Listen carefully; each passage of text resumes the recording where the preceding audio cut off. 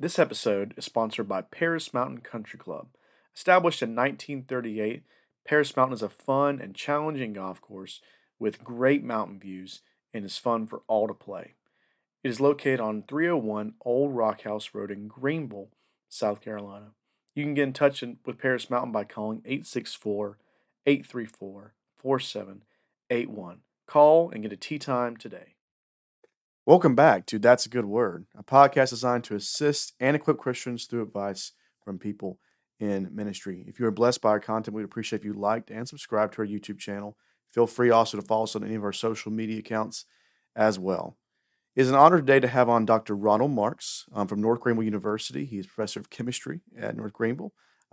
He has spoken much on the topics of young earth creation. He is the author of a book called Why 6 Days, another book called Why Does It Matter as well. Both books speaking specifically to the young earth creation discussion. Mm-hmm. So we are very honored to have him on today to talk about this topic. Dr. Marks, thank you so much for coming on. Well, thank you for having me. I am honored to be here. Yes, sir. I did a little bit of research on you. I hope you don't mind. You're fine. Yes, sir. Invited me, and I'm looking through your podcast and seeing these amazing people you're having on, thinking, why does he want me? But so yes, thank you. No, thank you. Thank you so much for coming on. We're honored to have you. And I always like to start out, just give you an opportunity to tell your story, your background, your testimony, and then we'll get right into the topics. Well, sure. And I'll make this very short, very quick. I was raised by God's grace in a Christian home. I like to tell people that I was a sunbeam. So if you're a Baptist and you're a historic Baptist, and I say, you know what a sunbeam was, you know how long ago that was. I was in the church nursery before I had memories, and some of my first memories are always just going to church. So I was blessed by that, by a family that raised me under God's word. But in that, it was also what I would say was the classic kind of Protestant Christian Baptist, where I was taught Bible stories, but not theology. And so for that reason, creation, of course, never really came up. I understood salvation. I understood things about the church. I understood things about God. But it wasn't until very late in life that I had to deal with the issue of young earth versus old earth creation. But I was exposed to the gospel at an early age, responded to it when I was 7 years old, but really didn't understand what it meant to respond to the gospel until I was 13. So I came to salvation with the Holy Spirit working on my life and calling me to repent of my sins at the age of 13. And not shortly after that, really felt a desire to go into ministry of some sort. I really didn't know what that would be. So I actually started my undergraduate career as a Christian studies ministry type major. Spent my first year taking Bible classes, church development classes, church history classes, and this was in Arizona at a Grand Canyon, at that time, Grand Canyon College. And took my first chemistry class and realized that God had given me skill that not everybody had. Chemistry was just easy for me. And as I tell people today, young people, students, often if you're wondering what your career should be, look at what God's gifting in your life is. It needs to match with that. I don't tell them go do what you love to do, because most of us love to be lazy. You know, I love watching movies, but I can't make money watching movies. I can't. Other people can. But I found that I had this aptitude for chemistry. So I started to pursue that and just began taking every chemistry class I could, and then declared that. And in my mind, thinking, this is still within what God wants me to do. I'm going to use chemistry somehow in a ministry, whether that will open doors for a mission field or something like that. And so I started into the chemistry program. And through a series of events, not directly, so I didn't go directly into my master's and PhD. First joined actually the Air Force, so I entered the military. And it was the Air Force that reached out to me and said, we need people with advanced degrees in chemistry. Would you like us to pay for your master's degree? Yes, please. Yes. Thank you. Yeah. And as I was getting my master's degree, now I'm going through all of this, and I finished my college education as an undergraduate at the University of Tennessee, exposed to evolution. It's all part of what you're being taught there. Took courses in anthropology, learned about the Australopithecines, just assumed all of that was correct, and just assumed that because the Bible said God had created the earth and science was telling me that evolution was how this happened, that they must somehow merge. And although I didn't know it, I had adopted what we now would call a theistic evolutionist view. Well, I finished my master's degree at the University of Tennessee and went to the Air Force Academy to teach chemistry. And while I was out there, almost within a few days of one another, I had a colleague who was a Christian and a young earth creationist. I did not know it. But he, in just a conversation, he said to me, well, let's forget everything else and just answer the question, why 6 days? Why did God say he created in 6 days if he didn't? Okay, so let me see if I can answer that. And almost about that same time, at least within a week, maybe in my discussions with my wife, she said the same thing to me. Why would God have not said 13.7 billion years for the universe and 4.5 billion years? He could have said that if that's what he did. Why didn't he? And as I struggled to answer that question, it became very clear to me that the answer to that question, which is clearly laid out, I believe, in Scripture, the answer to that question demands that those 6 days be literal 24-hour days, like you and I would understand them, cycles of light and darkness, even though the hour and the 24-hour day was not actually established until much later on. But that cycle of light and darkness, which we would understand as being composed of 24 hours, had to be literal days, or the answer to the question became confused and mumbled. And once I came to that conclusion, I then discovered that we're serving a God who's purposeful beyond our ability to even comprehend purposefulness. He's intentional beyond our ability to understand intentionality. He is the greatest communicator. He doesn't have the barriers to communication that you and I have. So as an example I sometimes use, if you think about an ant and you see a whole bunch of ants running along, and maybe here's some food you've dropped, maybe it's a hamburger or a scoop of ice cream, whatever it is, and you're looking at the ant saying, man, if I could just speak antish, I could tell them the food's over here and they could come get the food. But I don't. Well, that's how high God is above us. That's why we can't understand him. That's a really bad analogy because I'm not God. God does speak ant, and God speaks ant perfectly. So God could very easily tell that ant in a way that that ant could understand where the food is. God is perfectly able to tell us absolutely anything he wants to tell us. If he wanted to say 4.5 billion years, he could have said that to the very first humans in a way that they would have fully comprehended it. So then the answer is, why didn't he? Okay, so what else is in Scripture? And as I began to see that, and as the Holy Spirit began to work on my life and reveal that to me, it became very obvious that our intentional God, purposeful God, communicating God, self-revealing God had placed throughout his word incredible evidence about what he had been up to. And all of that points, I believe, in a compelling way to a young earth. Yes. One that was created about 6,000 years ago. And at that point, became what I prefer to call a biblical creationist, and have been in that position ever since. Now, at the same time, I also had to study evolution, which I had been exposed to the teaching of evolution before. It had been part of my education up to that point, but I'd never really studied it. So then I had to tell myself, well, if I really need to make the decision of, is it evolution or the Bible, I need to study evolution to have the integrity to say that I know what this says. And I discovered, Wilson, that it was filled with gaps and holes. And that underneath it was this unacknowledged philosophical foundation. So as I became more of a scientist, I had to understand that the science I was doing didn't exist by itself on its own. it actually sits on a philosophical framework. Hmm. And that philosophical framework either informs everything you're doing towards a old earth view, or it informs what you're doing, that philosophical framework, to a young earth view. Hmm. And I've just had a great time ever since. Right. And I've been grateful.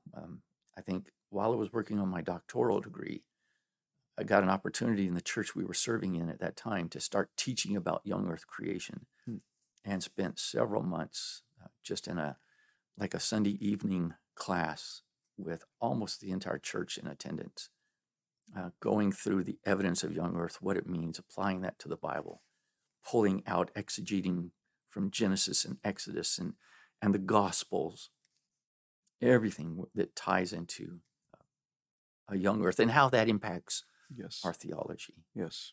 One thing I love that you touched on was the biblical evidence itself. Sometimes, especially maybe in the old Earth view, we have this there's this idea that we have to look to evidence outside the Bible, and somehow that evidence outside Scripture trumps the evidence inside Scripture. Right. But in fact, the Bible is evidence in and of itself, and we should treat it as such because it is the most superior thing that we have. Yeah, thank you for saying that, because it is important for us to acknowledge. I am often asked, what's the golden bullet? What's the best evidence? What's the greatest evidence out there that points to a young earth? And the answer is God's word. That evidence trumps everything else, because it clearly says, first of all, that God is the creator, and he's a self-revealing creator, which is essential for us, I believe, even as Christians today. It is important for our growth to be able to acknowledge God for who he is and call him for who he is. So yeah, that is the best evidence, and it's the most important. Right. And again, most of us today, we think we're very, I think it was C.S. Lewis who coined the phrase chronological snobbery. And it basically means this: we think that because we are furthest out in time, that we are also the furthest out in knowledge and intellect. That just because we are older in time or further advanced in time, just because this is 2023, we're smarter than somebody was in 2022, much less 1900.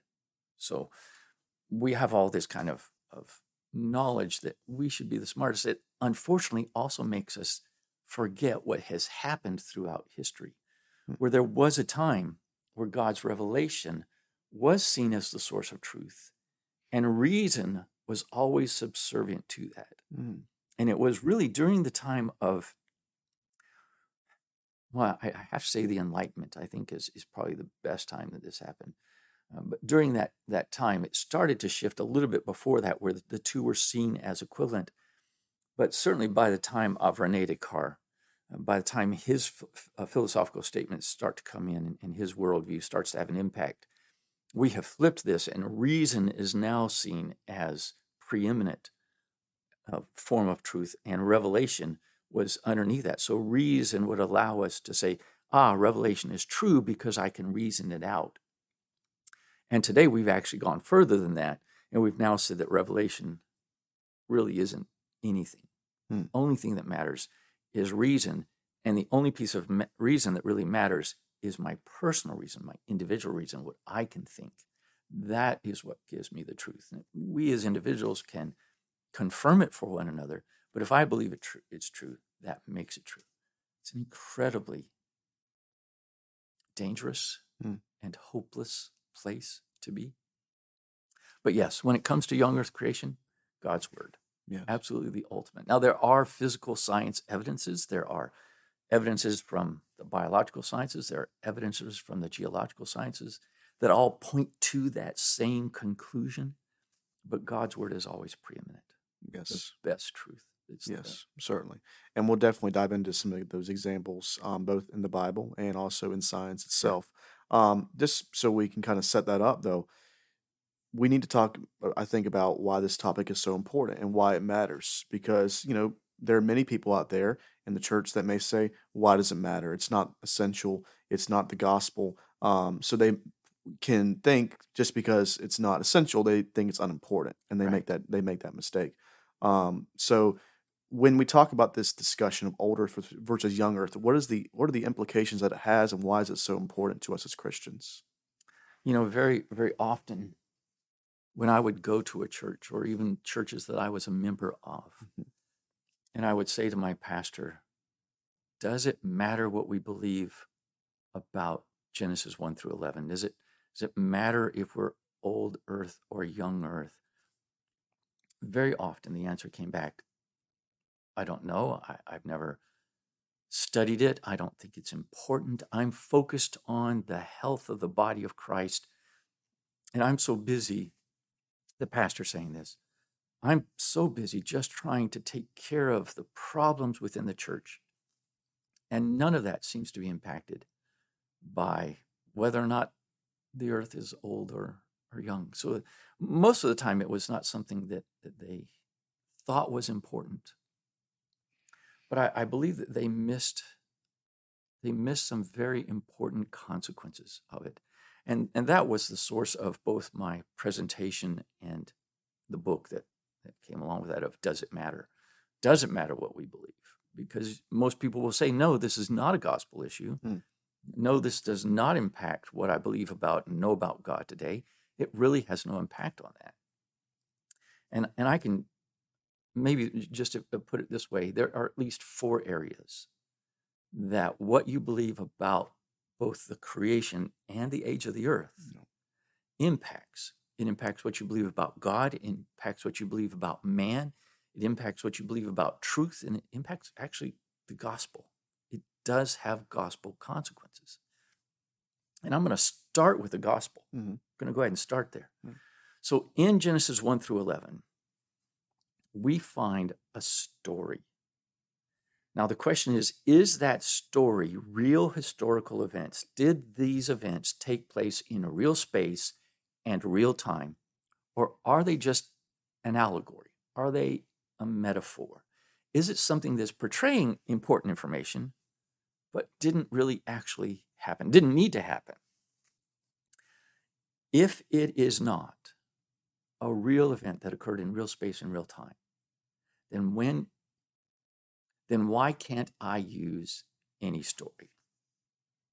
If I wanted to make a statement about morals and ethics, why can't I use the writings of C.S. Lewis to do that? Or for that matter, J.K. Rowling? Does it matter?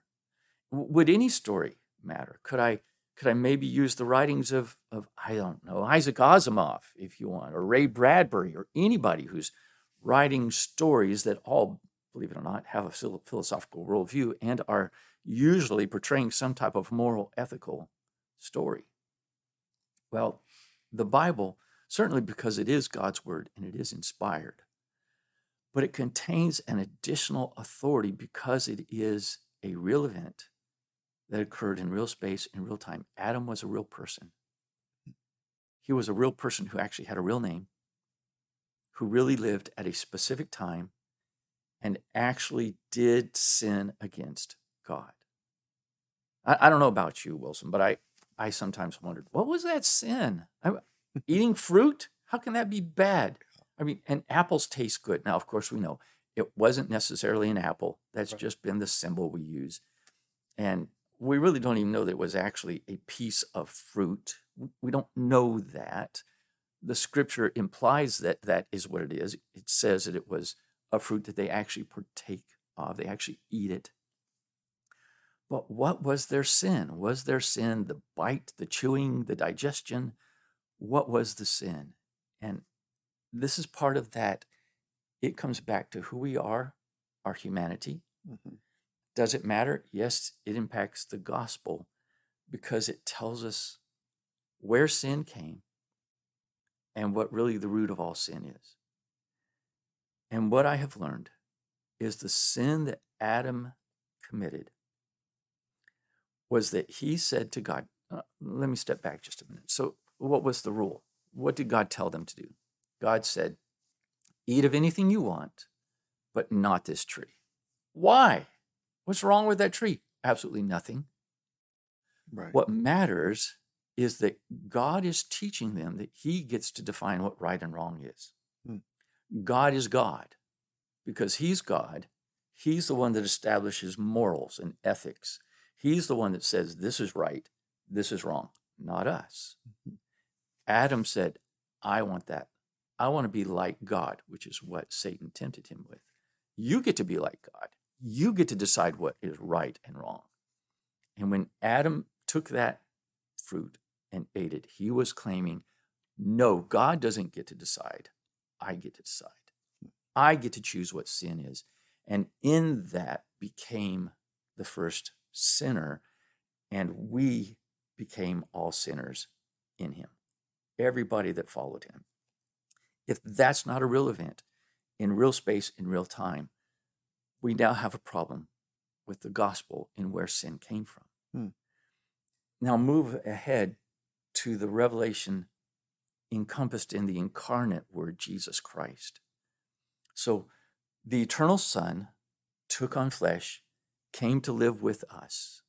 That eternal Son lived a perfect life, paid the penalty for my sin by dying on the cross. He paid the blood penalty for my sin by dying on the cross, was buried and raised. Paul tells us that that second Adam, Jesus Christ, brought us life just like the first Adam brought us death. Okay, now that's a problem. Right. How do you compare the real physical Jesus Christ who existed in real space and real time to a metaphor or an analogy? This person, because of this comparison, because Jesus Christ is a person who lived in real space and real time, being compared to a real person, it's necessary that he lived in real space and real time. So it impacts the gospel, what we believe about Genesis 1 through 11. All of it's important. It impacts who we are as humans because it tells us that we are humans. We're separate from the animals. We're not an evolved species. We didn't come out of something else. We were created specially, specifically, uniquely. In Genesis 2, the creation of man, as it's kind of unfolded deeper than it was in Genesis 1, that deeper unfolding, the words that are used there about God taking the dirt and forming it into man, they imply a very intimate pushing, kind of like when a potter shapes clay. So God spoke everything else into existence, but man, he touched, he formed, and then he breathed into this formation, and man became a living soul. That's a very unique creation event. But if Genesis 2 are not real historical events that happened in real space at a known time, that's just analogy. We're not distinct from animals. Yet that's what, again, we're told in the New Testament. We're told that in the Old Testament. There is one type of flesh that is animal, another flesh, that different type, which are humans. You know, we don't just take human remains and treat them like animal remains. Shouldn't. They're special. Whether they are ashes or a real body, we treat those special because we are a different type of flesh. And I believe that's a very important thing for us to know. So does it matter? Yes, it impacts a lot of things that we don't necessarily realize or acknowledge. Right. Is it essential to salvation? No. Let me clearly state that. You do not have to believe in a young earth. You do not have to understand that Genesis 1 through 11 are real historical events to understand that you are guilty of your sin before a holy God, and that God provided a payment for that sin through the shedding of the blood of his own Son. You don't have to know the young earth to know that. But I am absolutely convinced, partially because of my own experiences, that it does have an impact on your sanctification, on your growth, on your understanding of God, in your worship of him. Right. And so I don't believe that this is a minor issue. I encourage people, don't tell God something is unimportant unless he tells you it's unimportant. Wait for him to do that. And I don't think he's done that with Genesis 1 through 11. Now, he has not necessarily said, you have to agree that it's this many years old. I don't think that that's part of what is in Scripture. But I do believe you have to understand that he has ordained the times there, and those times are under his control, not under some other control, which is the meaningless, undefined laws of the universe. Mm-hmm. It is under his direct care and providence. Right. Absolutely. Thank you for going through that.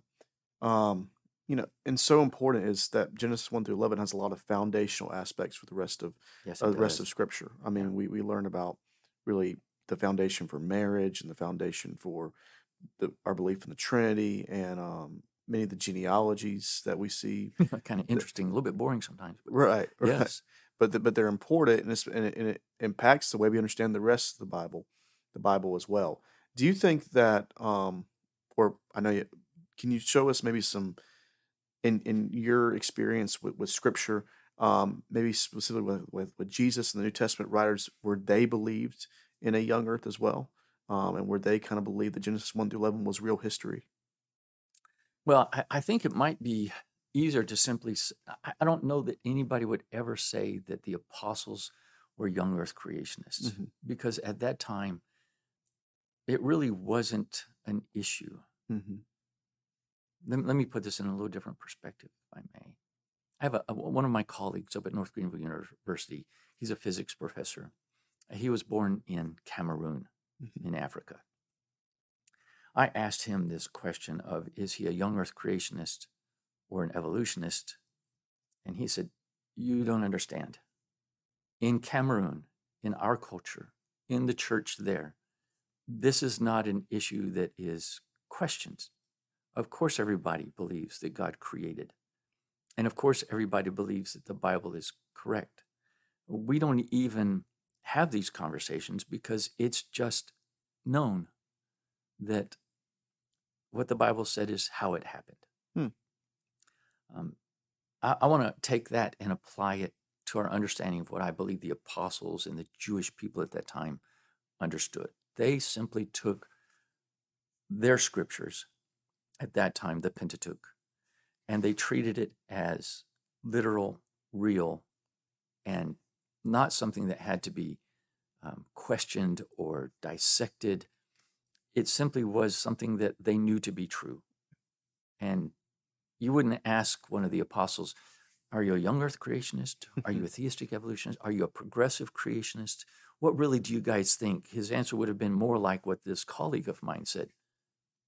Well, the clear reading of Scripture is what we believe. Mm. And the clear reading of Scripture, what is contained in there, simply points to a historical series of events. Right. That's all that we know.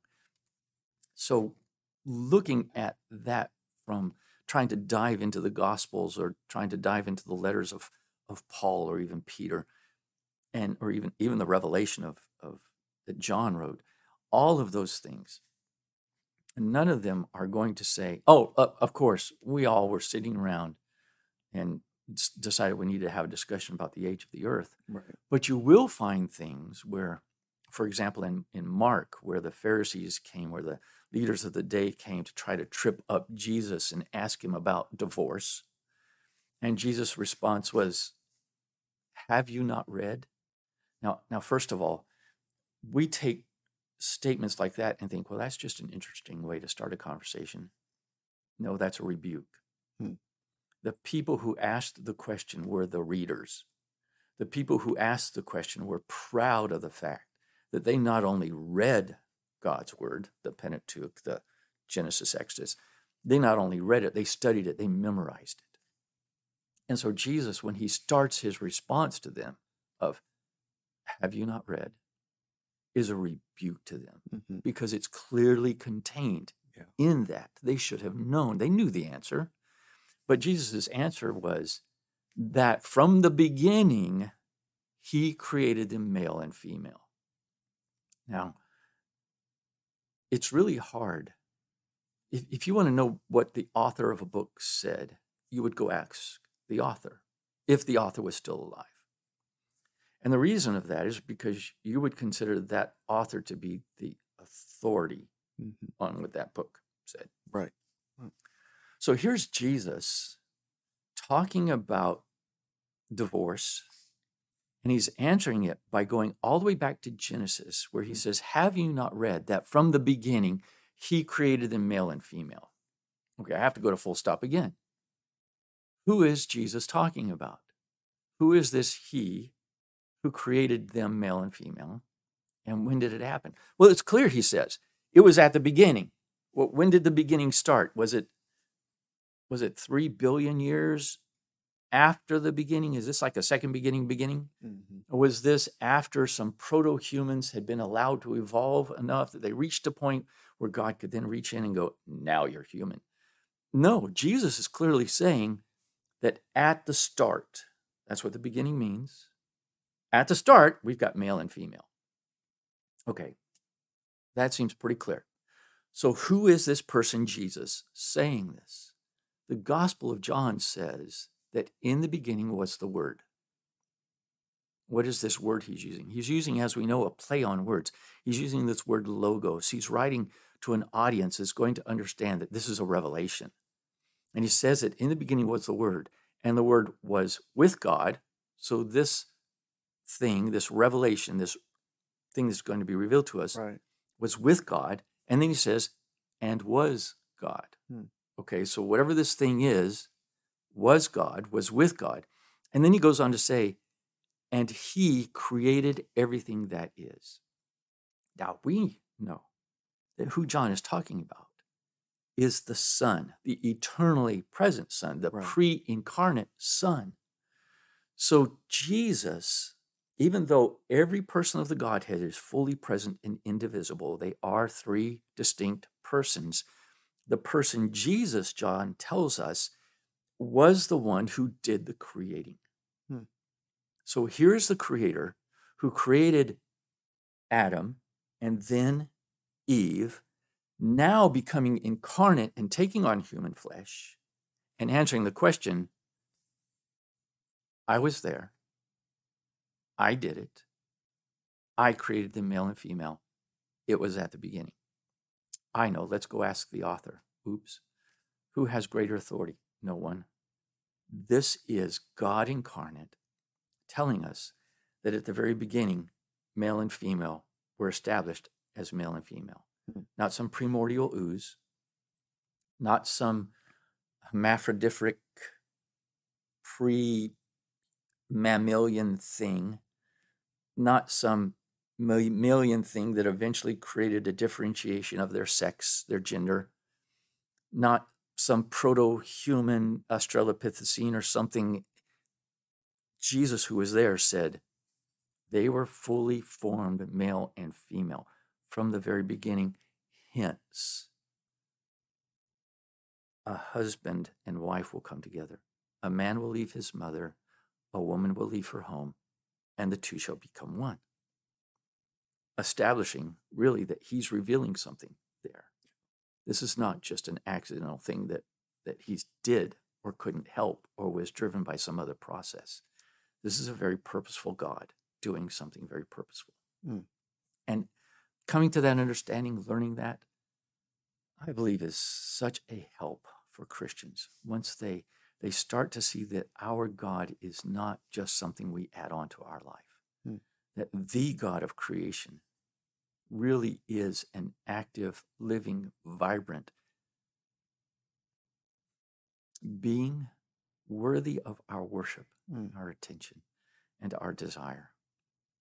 So yes, the evidences, even from the New Testament, I can't take to you and say, well, Peter was writing about a young earth, and here's what he said. But the evidences are clear there, and they take some digging to see, but they are very clear. Yes. Yeah. And thank you for reminding me of that one. Yes, sir. No, thank you, and thank you for that, and really diving into that, because ultimately we want to interpret Genesis 1-11 the same way the New Testament writers did, and we wanted to interpret it as actual events. Right. It is so important.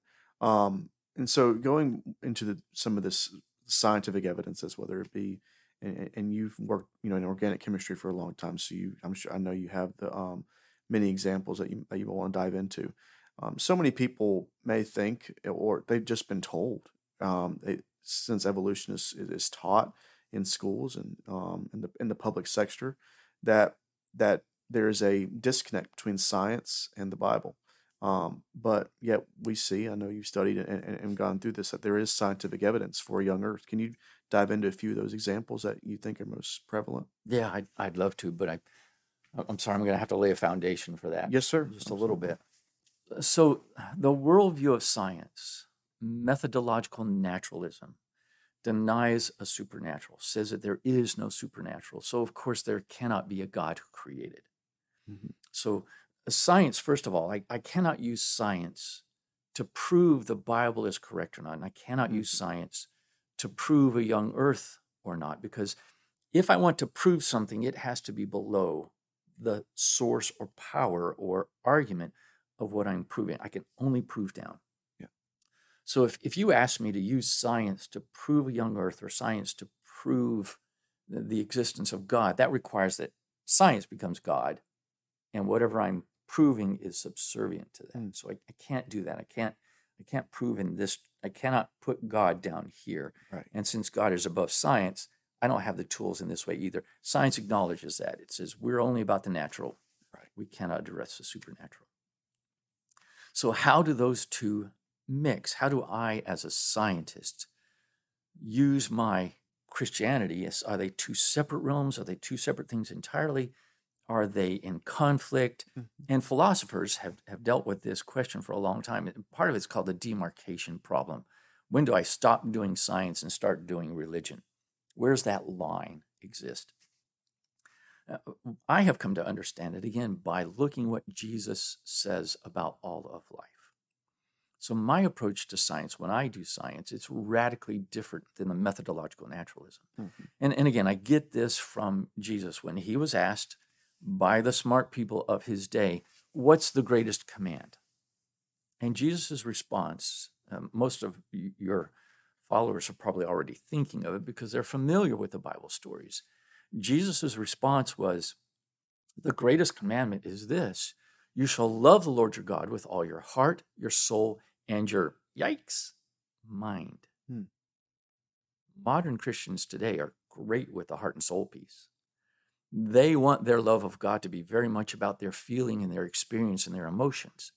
But Jesus said that your love and worship and obedience to God encompasses and takes in your heart, your soul, and your mind, all three things in one place. So when I do science, my understanding of all of my life actually is I don't have part of my life that I live here in the flesh and then I've got my other spiritual life. This is all one realm. My worship is never separate from every breath I take. Yes. My worship, when I'm taking a shower, I'm worshiping. When I'm driving my car, I'm worshiping. When I'm eating a meal with my family, I'm worshiping. Right. When I'm sitting under the reading and teaching of the Word of God, I'm worshiping. When I'm singing hymns with the rest of the body of Christ, I am worshiping. When I am talking with Wilson Paris about young earth versus old earth, I'm worshiping. There is no point where I stop worshiping. Sometimes I do it really bad. Sometimes I do it really good. But I never stop worshiping. I don't think Christians can. We're always worshiping. Right. So based on what Jesus said there, my understanding is that our walk through life is always heart, soul, mind, always together, never separate. So I do biblical science. I do instead of methodological naturalism, something called biblical naturalism. So when I'm doing science, I have to acknowledge that the supernatural does exist. And because it does exist, I may see in the science that I'm doing evidence of past miracles, or even, I don't know if God allows, I could see a present miracle occurred.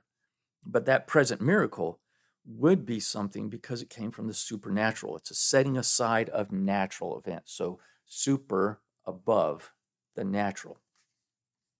So when I do that science, when I go into the lab and I take this chemical and I mix it with this chemical and they come together and produce a third chemical, I know that those are things that God has ordained simply in the creation. But I also understand that there might be something if I take this rock and I study those rocks, and I see in those rocks evidence of something supernatural like a global flood, then I have to acknowledge that indeed there can be a supernatural force out there that did these things, that God who is there judged the world, just like Peter said in, I believe it's 2 Peter 3, where he says the entire world that existed prior to the flood perished. It was utterly destroyed. And the water that was used to destroy that is now being reserved. It's not going to be a future judgment of the world in water, but a future judgment is going to come by fire. As a scientist, I can rationally say that I expect there to be another supernatural event to occur because it's clearly outlined in God's word. But apart from those things, what are things that are in physical science? And I know that's what you're asking. What kind of evidence out there would allow me to point in the direction and point other people to say, look, this is an indication that the world is not 4.5 billion years old, or that the universe is not 13.7 or whatever the latest number is years old. And I want to start with what I think are some of the best. The best comes from the biological sciences, but it also has to do with the physical sciences because it has to do with chemistry. And those are the soft tissues that are found in rocks. So fossils, what we used to call petrification, petrified animal remains or petrified plant remains. Fossils are rocks. They're rocks because they have minerals that have replaced the organic matter. Now, this type of fossilization I'm talking about is called permineralization. Classic, if you think about a mineralized tree or a fossil forest or petrified wood, that's permineralized wood. A lot of mammal fossils and reptile fossils that we find are permineralized. That's where the organic material, what was the flesh of that animal, the bones of that animal, minerals seeped in from the surrounding dirt. They seeped in, they filled in where all that organic matter was. The organic matter just decayed and went away over time. So there's none of the molecules left. It's all just minerals and rock. Well, the first evidence that I know that this came from was Dr. Mary Schweitzer. She goes out to Hell Creek, Montana, and digs up Tyrannosaurus rex fossils. Now, she's an expert in these fossils. She likes to cut them open and look at the bone structure because the permineralization process captures a lot of the cellular details that were present in the original bone that was there. And you can learn some things, about the animal, its life, what did it suffer from, what kind of diseases did it have.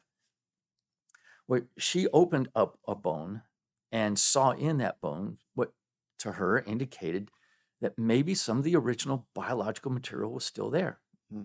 And so she developed a process to extract that from the bone, and she found what we now call today soft tissue in these fossils. Now, when she first did this, and I think some of the first evidence she had was all the way back in 1980. Some of her work was in the 1990s and 2000s. When she first published this, she was treated very poorly by her colleagues. Now, she's not a young earth creationist. I'm going to say that she's an evolutionist simply because I don't know her and I haven't spoken with her, but in her publications, she uses clear evolutionary ages on her material and speaks of things from an evolutionary perspective.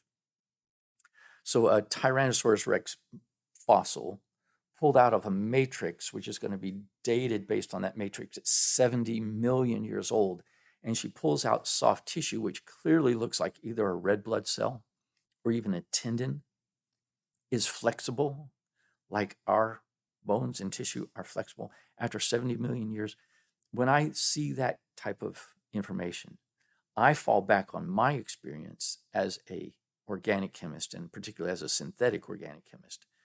And the organic molecules are the stuff that she's dealing with in soft tissue. These are things made out of carbon, oxygen, and nitrogen, the types of bonds that are there, the carbon, oxygen, double bonds, single bonds, the bonds to nitrogen. I'm very, very familiar with those bonds. And I can tell you that when I made chemicals in the lab as a synthetic organic chemist, those chemicals, some of them were more stable than others, but all of them over time would degrade and fall apart.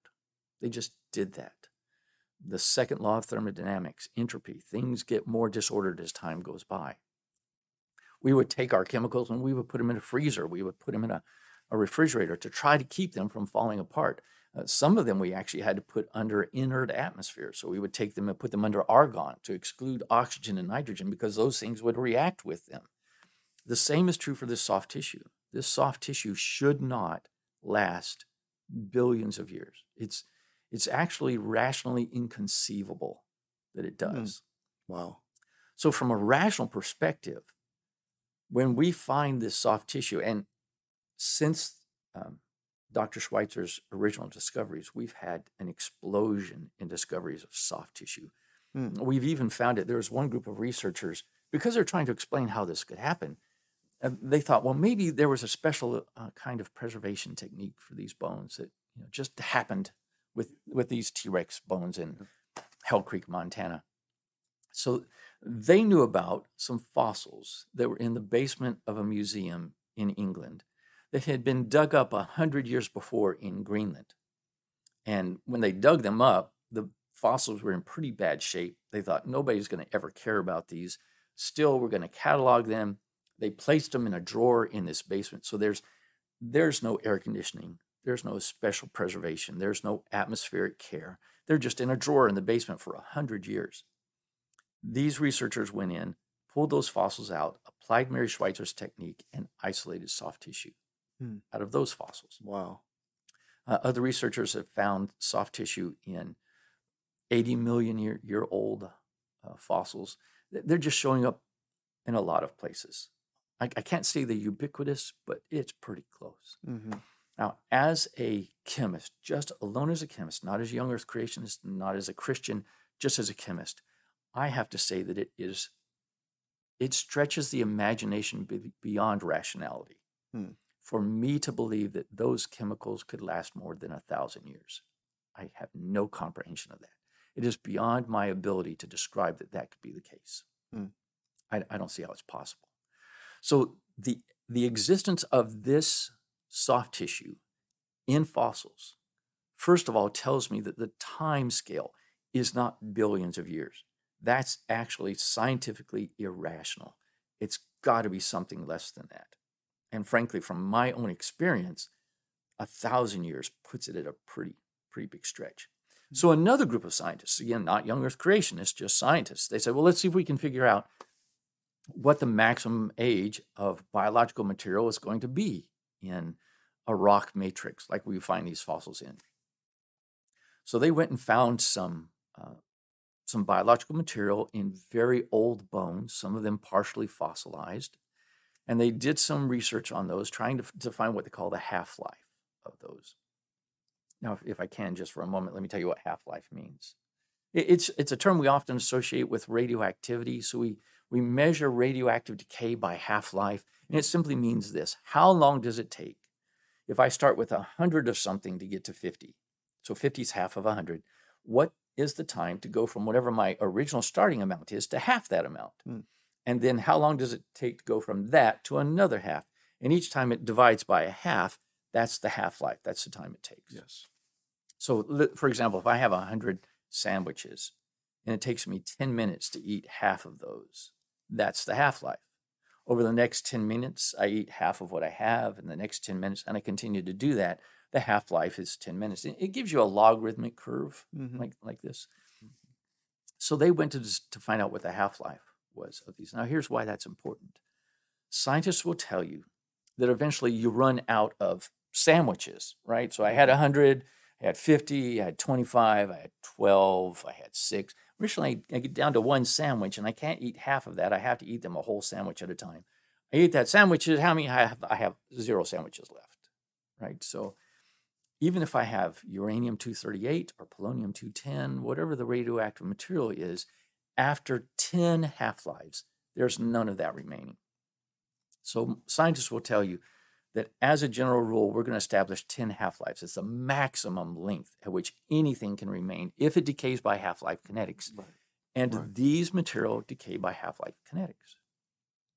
They found the half-life of this genetic-like material to be 5,210 years. Now you can do the math.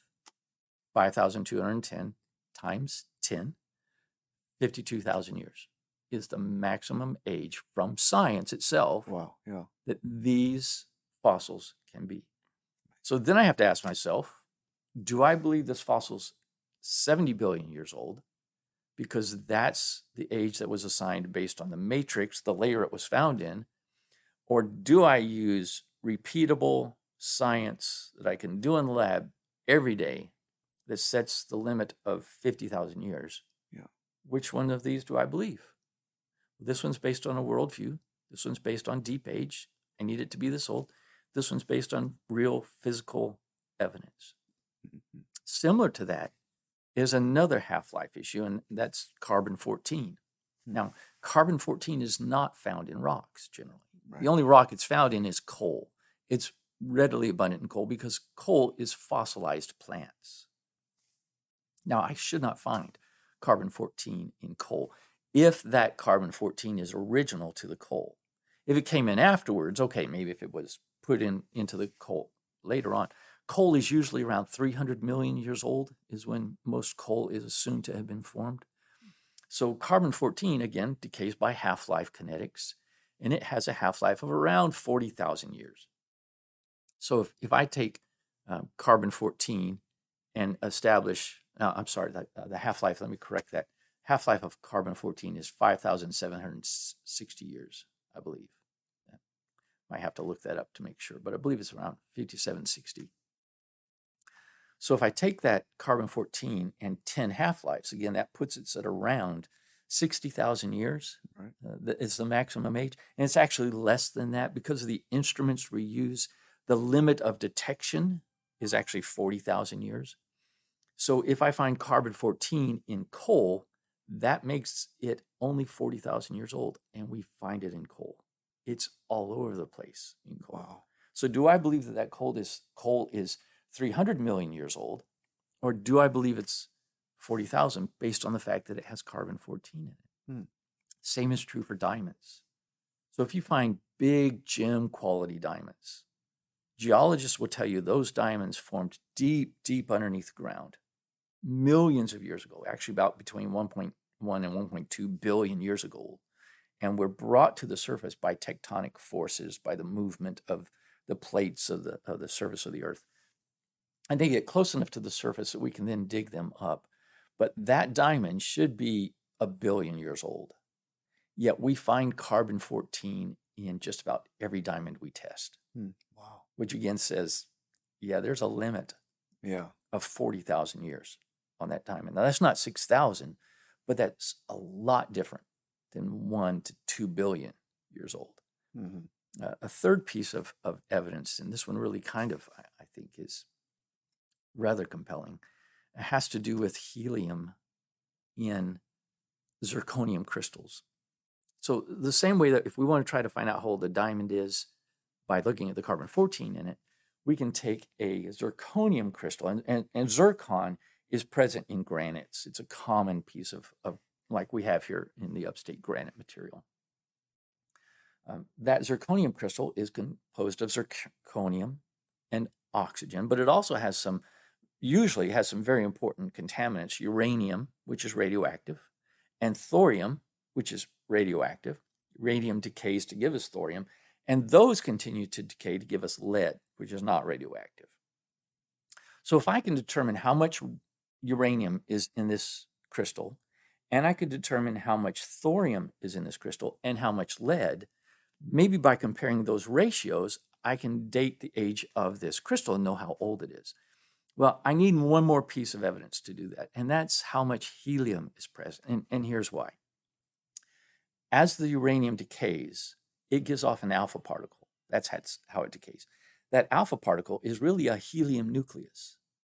So that helium nucleus picks up electrons from the surrounding matrix of the crystal, and it becomes a helium atom. Now, most of us have had helium balloons.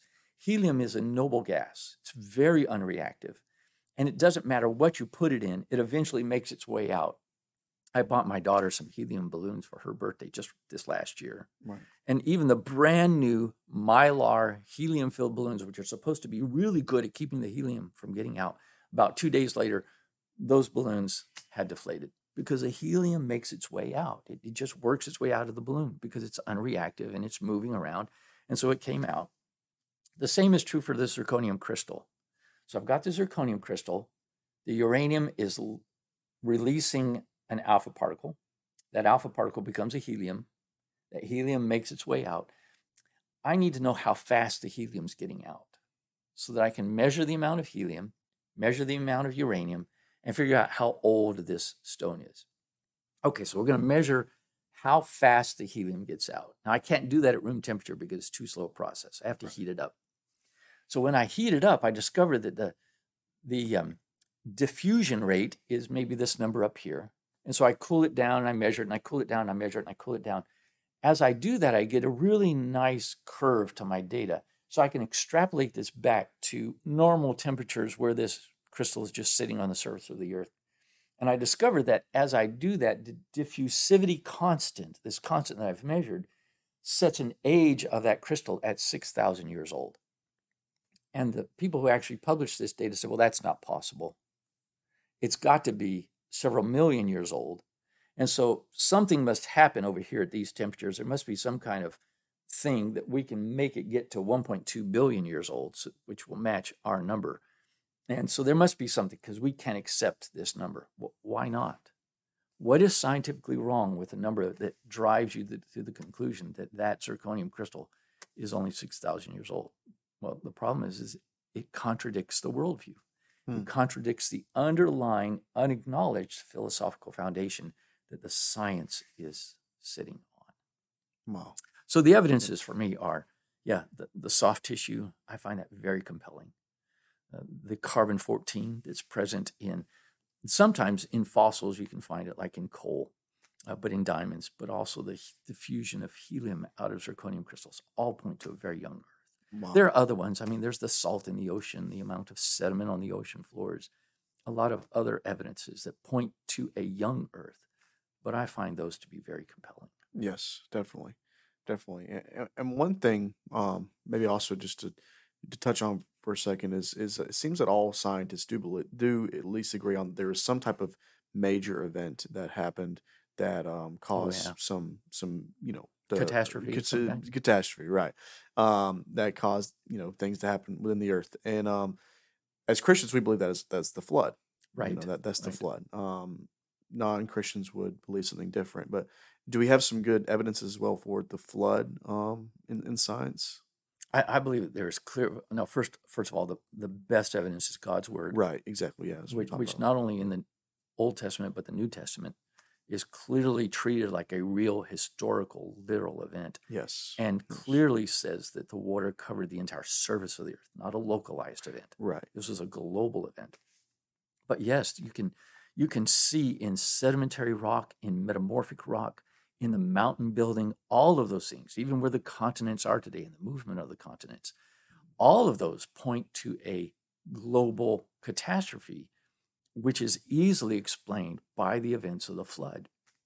So some examples that and I'm not a geologist, I'm simply Right. trusting what geologists have told me, like Andrew Snelling and Mike Ord. They are some creationist geologists. They've studied things like the sandstone formations out in the desert Southwest, like in Arizona near the Grand Canyon. Some of those sandstone formations, they extend for hundreds of square miles. I mean, these are huge depositions of sand that then get lithified into stone. All of that sand had to be eroded from something. And by studying the actual grains of that sand, they discovered that the sand came from the eastern United States. Now, how do you move that much sediment over an entire continent and deposit it in a single continuous layer over hundreds of square miles and say that that is a local catastrophe? It's not. There is no possible local catastrophe. And we've had some pretty big local catastrophes. Right. The Lake Missoula flood is one example up in the Oregon-Washington area. That would have been considered a very large but local catastrophe. So it was a catastrophe that affected an entire state as that flood occurred. And this was prehistory. Mm-hmm. This type of catastrophe is orders of magnitude above that. They can transport that amount of material.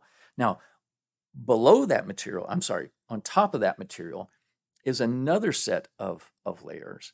And by studying those grains, they said, well, these appear to have come from up in Utah and that area, that they were transported down and then laid on top of that. Wow. How do you explain that by Wow. saying these came from the eastern part of the United States, must have been a river system?